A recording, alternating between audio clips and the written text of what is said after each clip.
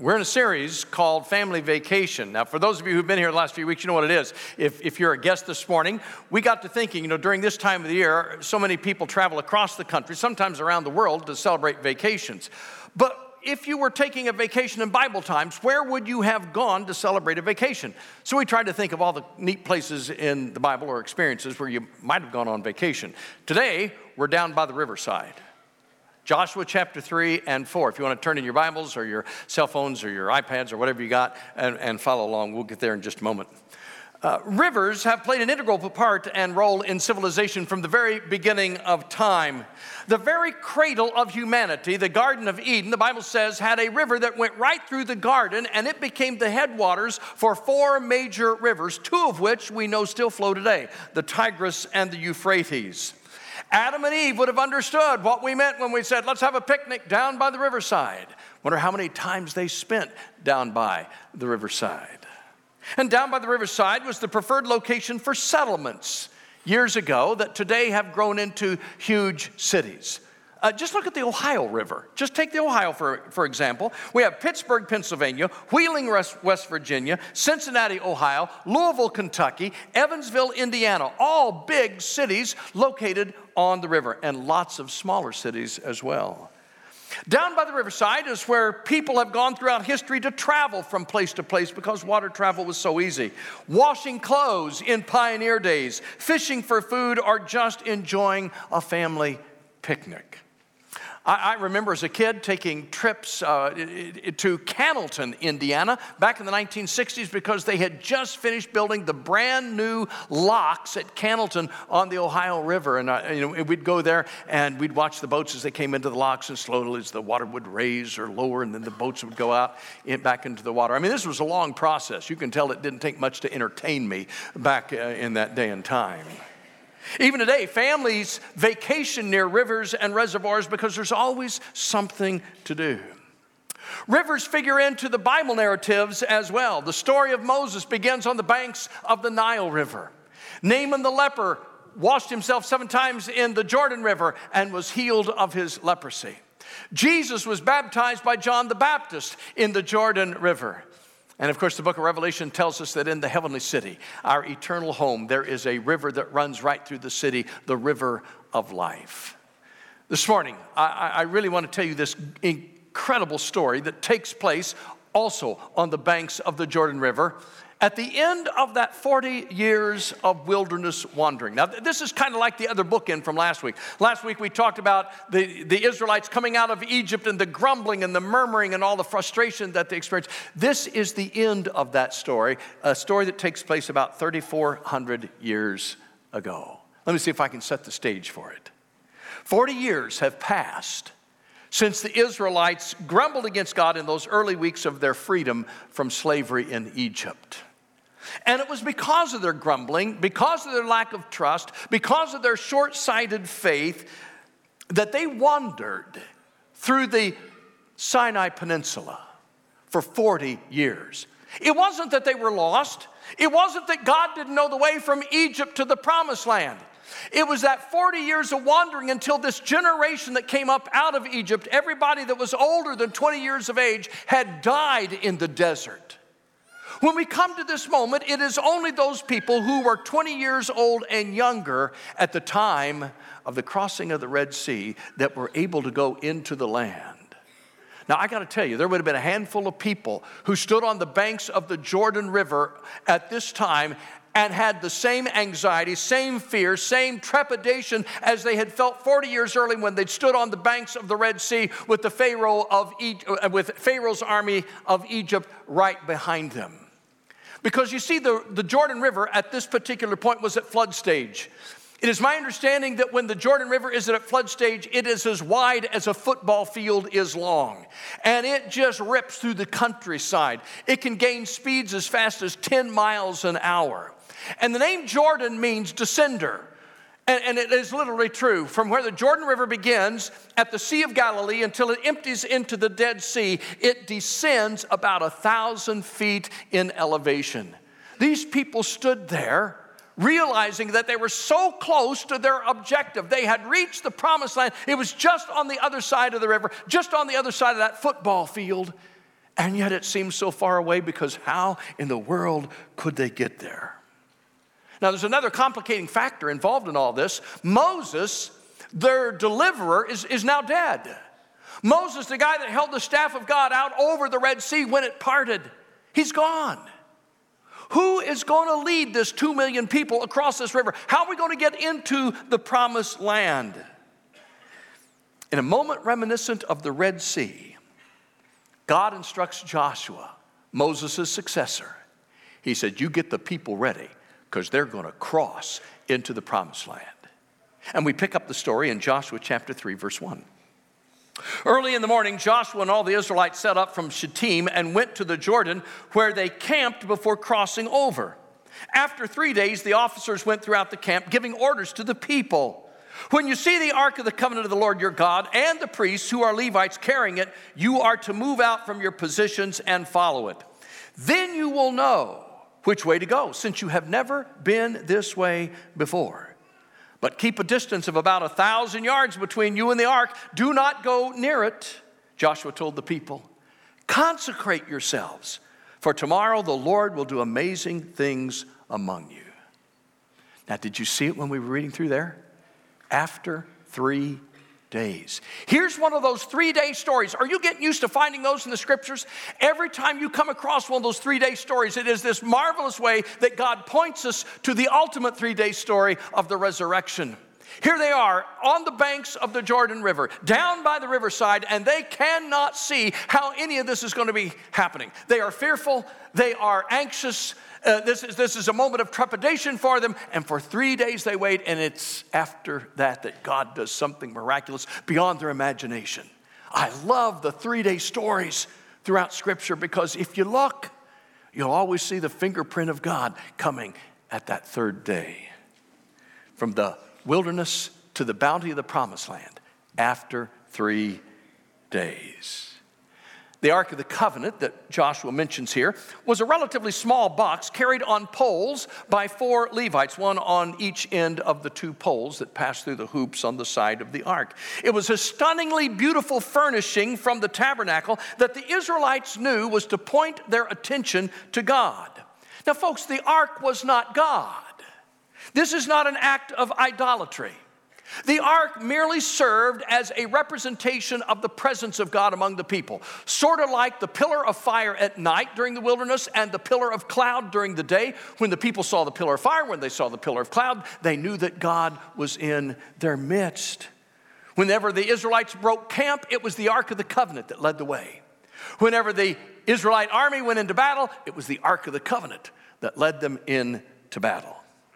Then Joshua in verse 9 says, Joshua said to the Israelites, come here and listen to the words of the Lord your God. This is how you will know that the living God is among you, and that he will certainly drive out before you the Canaanites, the Hittites, the Hivites, the Perizzites, the Girgashites, the Amorites, the Jebusites, the Gigabites. Just wanted to see if you were still listening. See, the ark of the covenant of the Lord of all the earth will go into the Jordan ahead of you. Now, you got to realize this. It was not until the feet of the priest went into the river that anything happened. This is so incredible. But when their feet touched the waters, that's when God stepped in, and the waters began to roll back up the Jordan River. They say as much as 30 miles up to the city of Adam, and suddenly this raging river that seemed so impassable, there was a dry riverbed. And 2 million people got ready to cross over. But remember, nothing happened until they stepped into the water. Now let me add this thought here this morning. Sometimes life rushes by us like a swollen river at flood stage. The water is deep, the current is fast, and we stand on the banks fearfully contemplating what will happen if we step in. God's invitation is always to wade right in, and so life becomes a matter of trusting God when you cannot see the outcome on the other side. Is your home life, your family life today, like a swollen river where things are not well? Do you have a child whose life seems flooded with anger and bitterness and resentment toward you for something that happened in the past? Do you feel caught in the currents at work and powerless to make any change, but you gotta still be there? Do you feel overwhelmed with a flood of grief and sorrow because you have buried the person you love most in this world? Do you feel like you're drowning in a financial mess? The debts are piling up. There's not enough money to go around, and you can't figure out how you're going to get through this mess? The pressure can be astounding. And this is what God says. Trust me. Put me first in your life, and I will work through these other areas in your life. But remember, the waters won't recede until you take the first step of faith in trusting God. It always seems to be a partnership with God. Have you ever noticed that in the Bible? You know, God could say, y'all just step back and watch what I'm going to do for you. No, God always says, if there's something we can do, that's what we're supposed to do. God basically said, I'm not doing anything until you step in the water. You read throughout the Bible, there's always this partnership. God has great things to do, but he always works with us and through us. It was not until the priest stepped in that God said, okay, I'm ready now. He calls us to do our best, and then he'll do the rest. It's a partnership. The Levites carrying the Ark of the Covenant stepped into the middle of the riverbed, and that's where they stopped. And they remained there until the whole nation had crossed over. Now, what an awesome picture this was. Only if we will keep the Lord in the very center of our lives, in the very middle of everything that goes on around us, will we be able to make it through the swollen river crises of our life. And then notice what happens next in Joshua chapter 4, verse 4. So Joshua called together the 12 men he had appointed from the Israelites, one from every tribe, and he said to them, go over before the ark of the Lord your God into the middle of the Jordan. Each one of you is to take up a stone on his shoulder. This is not a handheld stone. This is a massive stone to put on your shoulder, according to the number of tribes of Israelites, to serve as a sign among you. In the future, when your children ask you, what do these stones mean? Tell them that the flow of the Jordan was cut off before the ark of the covenant of the Lord. When it crossed the Jordan, the waters of the Jordan were cut off. These stones are to be a memorial to the people of Israel forever.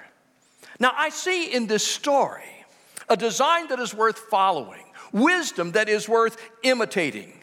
God was teaching his people how to handle crisis moments in their lives. And the keys are still as valuable today as they were 3,400 years ago.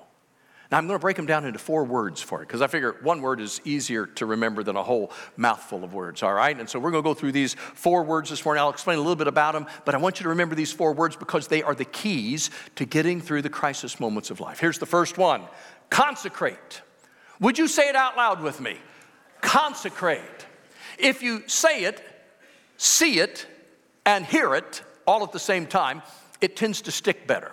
That's why I wanted you to say it out loud. Consecrate. What in the world does the word consecrate mean? And some of you are saying, I know what that is. That's that small can of orange juice in the freezer section of the grocery store. Consecrate. No, that's concentrate, all right? Consecrate is a word we don't use very often anymore, but it's an important concept. President Abraham Lincoln in his Gettysburg Address said this: in a larger sense, we cannot dedicate, we cannot consecrate, we cannot hallow this ground. Simply put, consecrate means to dedicate oneself to a divine or sacred purpose. It is the idea of separating and putting distance between that which is sacred and that which is common. In other words, what Joshua was telling the people was, this is no time to be casual. This is no time to be nonchalant. God is at work in our midst, and he deserves our undivided attention. So consecrate yourselves. On other occasions in the Old Testament, when the people of God were called to consecrate themselves, it involved washing and putting on clean clothes, simply as an illustration that we want to take everything that is common and put it over here, and we want to take everything that is divine and put it over here. We want to see that there is a gulf, there's a divide between that which is ordinary and that which is extraordinary. Consecrate yourselves. And if that call for consecration wasn't clear enough, there was the reminder that when the people crossed the Jordan on that dry land of the riverbed, to steer clear of the ark. Did you see it? Stay 1,000 yards away. Don't even think of getting close. And we do know that the Ark of the Covenant, if somebody touched the ark, they died instantly. And so God says, you just stay clear. Again, it was a reminder to the people that while God is loving and gracious, He is not our buddy. This is all about the profound, awesome nature of God, that He is way out of our league, folks. The book of Isaiah, chapter 55, verse 9 says, as the heavens are higher than the earth, so are my ways higher than your ways, and my thoughts higher than your thoughts. God loves us. We are His people, but He's not our buddy. He's not our best friend. He is the God of the universe, and we dare not forget that divide. As a matter of fact, we sort of understand that in our world today, too. I mean, are you familiar with what royal protocol comes about?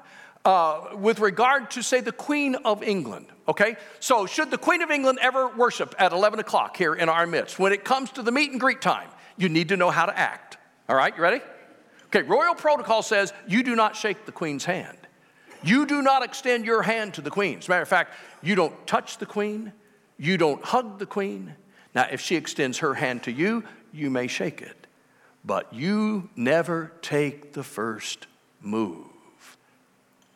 And as lovely as the Queen of England is, I remind you, she is a mere mortal like the rest of us. If that's royal protocol in our midst, imagine what consecrate is in the presence of the living and almighty God. So what's this mean for us today? Well, may I suggest that we don't take the Lord for granted, that we don't approach Him casually or flippantly as if He's as common as an old shoe, and that we never think of Him as the man upstairs. I fear sometimes that in our casual society today, we can easily overlook the importance of being reverent, consecrated, devoted, or committed to God first and foremost. Consecrate yourselves. Here's the second word, listen. Say it out loud with me. Listen. Actually, the scripture puts it this way in verse 9. Joshua said to the Israelites, come here and listen to the words of the Lord your God. Again, stop what you're doing. This demands your full attention. God is about to tell us something. You need to be completely focused. Now, I've noticed this. Listening gets harder as we grow older.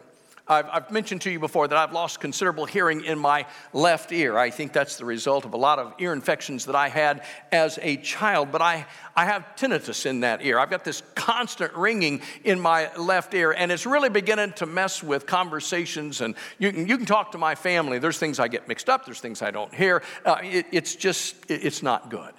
And I know what the solution is. I just am reluctant to go there, all right? This aging business is challenging. I'm here to tell you, hey, at this point in my life, forget about the health food. I need all the preservatives I can get, let me tell you. Being able to hear makes a real difference. Did you hear about the elderly couple who neither one of them could hear real good, but they were sitting in their living room, and the husband looked over at his wife of 50 years, and a smile crossed his face, and he said, after 50 years, I have found you tried and true. She glared back at him, and she says, after 50 years, I'm tired of you too.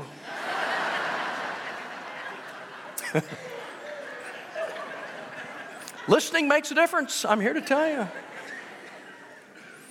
A healthy eardrum is a semi-translucent and light reflective eardrum. An unhealthy eardrum appears dull, cloudy. No light reflects from it. Hearing is impaired with a dull eardrum. Do you suppose God was reminding His people, don't be dull when it comes to listening to my counsel and wisdom? The light of my word needs to reflect in your life. Don't be dull. God's word is a wealth of advice that will help us through life if we will listen. President Ronald Reagan said once, of the many influences that have shaped the United States of America into a distinctive nation and people, none may be said to be more fundamental and enduring than the Bible. Well, he was right on target. Listen. Third word, follow. Say it out loud with me, follow. As Joshua prepared the people for the life-changing, historic-making moment, he assured them that this is how they would know that the living God was among them and that he would keep his promise to drive out the nations that were across the river. He said, see, the ark of the covenant of the Lord of all the earth will go into the Jordan ahead of you. Now, if you have something really valuable, something really precious, you try to protect it. It would stand to reason, wouldn't it, that as beautiful and as awesome as the Ark of the Covenant was, as precious and valuable as it was, you'd have kept that on the banks until everybody was across. And when there was nobody else around to mess with it, you'd have brought it over safely. Oh no. The Ark of the Covenant represented the presence of God, and God said, I'm going before you. I will lead the way. The Lord is always out in front of his people. That's what a shepherd does. A shepherd does not drive the sheep. A shepherd leads the sheep. And did you notice that Joshua described God as the living God? God was not in this box. God was not a part of the box. When he went into the water, it was a visual reminder that God is already there, where I am heading. It was a representation of God. Whenever I conduct the funeral of a U.S. veteran, there is usually an honor guard at the cemetery. And when the military portion, the 21-gun salute and so forth is complete, the member of the honor guard so designated takes that properly folded American flag, steps to the next of kin, presents the flag to that person, and begins with these words, on behalf of the President of the United States and a grateful nation. No one there misunderstands that. He's not the president.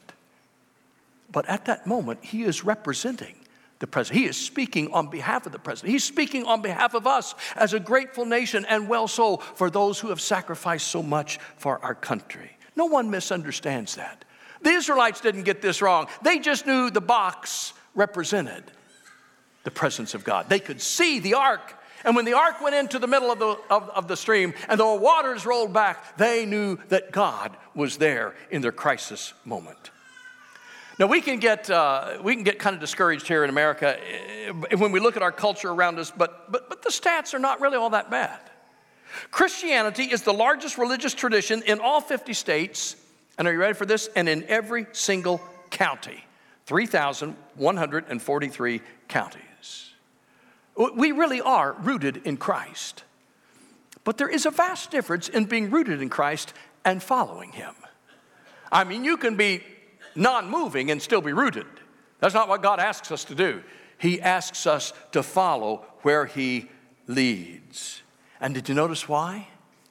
In verse 4 it says, then you will know which way to go, since you have never been this way before. Wow. All my life has been lived like that. I mean, yours too. I mean, I've never been this way before. When I became an adult, when I became a minister, when I became a husband, when I became a father, when I became a grandfather, I'm learning on the fly, people. I've never been here before. I don't know what I'm doing. I'm learning as I go. And I will tell you this, I feel like I know less now than I have ever known and understood in my life. If ever I needed someone that was trustworthy to follow, it is now. How about you? Whenever I look ahead, I know I've never been there before. But God is already there. God is always moving ahead of us. God is also saying, follow me. He's the same yesterday, today, and tomorrow. So when you look into tomorrow, just know this. He's already there and asking you to follow. We used to sing this little song in church camp. Got any rivers you think are uncrossable? Got any mountains you can't tunnel through? God specializes in things thought impossible. He does the things others cannot do. who you want to follow in your life. One of us or the living God who's already in tomorrow. Follow. Last word. Remember. Say it out loud with me. Remember. Remember what the Lord did here today. While the ark remained in the middle of the riverbed, the men appointed to represent each one of the tribes went in, took out these huge stones, and they built them up into a memorial, a monument on the promised land side of the river. And what we oftentimes overlook is that Joshua built a monument right in the middle of the river where the ark had been standing. He puts 12 stones together so that they would actually poke out of the top of the river. And 20 years later, when the book of Joshua is written down, those stones on the side of the riverbank and those stones in the riverbed were still visible to people who passed by. And here was their purpose. He said, so that when your children come by here and they say, what is this? You can answer them. Now, just picture this. Here's a grandfather and his grandson walking down that way, and the little grandson says, hey, Grandpa, what's this group of stones mean? And Grandpa says, oh, son, let me tell you, that was one of the grandest moments of my life. And he tells the story of the crossing of the Red Sea. And then he tells the story of the crossing of the Jordan and ties those moments together. Said, don't ever forget what God did to bring us into this land. Jesus did the same thing on the night before he went to the cross. He took a little bit of bread and he took a cup and he said, eat this bread and drink this cup and remember what I did as long as you live. We're 2,000 years on this side of that and we still keep remembering. So let me ask you this question this morning. What marker stones are you leaving behind in your life to help future generations navigate their spiritual journeys? What monuments of actions and deeds and words have you left behind that will help them be guided and directed in their lives ahead? What will be your spiritual heritage and your legacy to those who will follow in your footsteps? Because I'm here to tell you, we owe those who came before us a whole lot more than we sometimes realize. It wasn't really until I got into ministry that I realized how much I owed those of the past. I learned just a few years ago that my great-great-grandfather, Abner Connor, was a farmer and circuit-riding preacher in southern Indiana. During his time, during his ministry, he rode 20,000 miles on horseback. He conducted revivals that were 2 and 3 weeks long. He saw and witnessed 5,000 people come to know the Lord Jesus Christ in his earthly ministry. Wow. I got to tell you, I don't ride horses. I don't do 3-week revivals because in our culture, they aren't effective. I don't farm on the side like my great-great-grandfather did. I don't dress like my great-great-grandfather would have dressed. My preaching style is different than what was used in the 1800s. I compose my sermons by using a computer. My great-great-grandfather wouldn't have had a clue what something like that would have been. I'm a part of a congregation far larger than my great-great-grandfather would have envisioned 150 years ago. But folks, I am convinced this morning that I would not be in ministry. I might not even be a Christian had it not been for my great-great-grandfather and the generations who have carefully passed down the faith from generation to generation. They left their marker stones down by the riverside so that I could see them and know where they had been and what God had been doing in their lives, and so that I could come along. And now it is my responsibility to leave my marker stones along the side of the riverbank for future generations. And I'm asking you, what are you doing? What are you leaving to help the next generations remember that the power of God is at work in us today? I'm also convinced that while my great-great-grandfather and I would do ministry differently, he would understand completely the importance of consecrating, listening, following, and remembering. To do it any other way is foolish. Follow the God of the universe into tomorrow, because he's already there.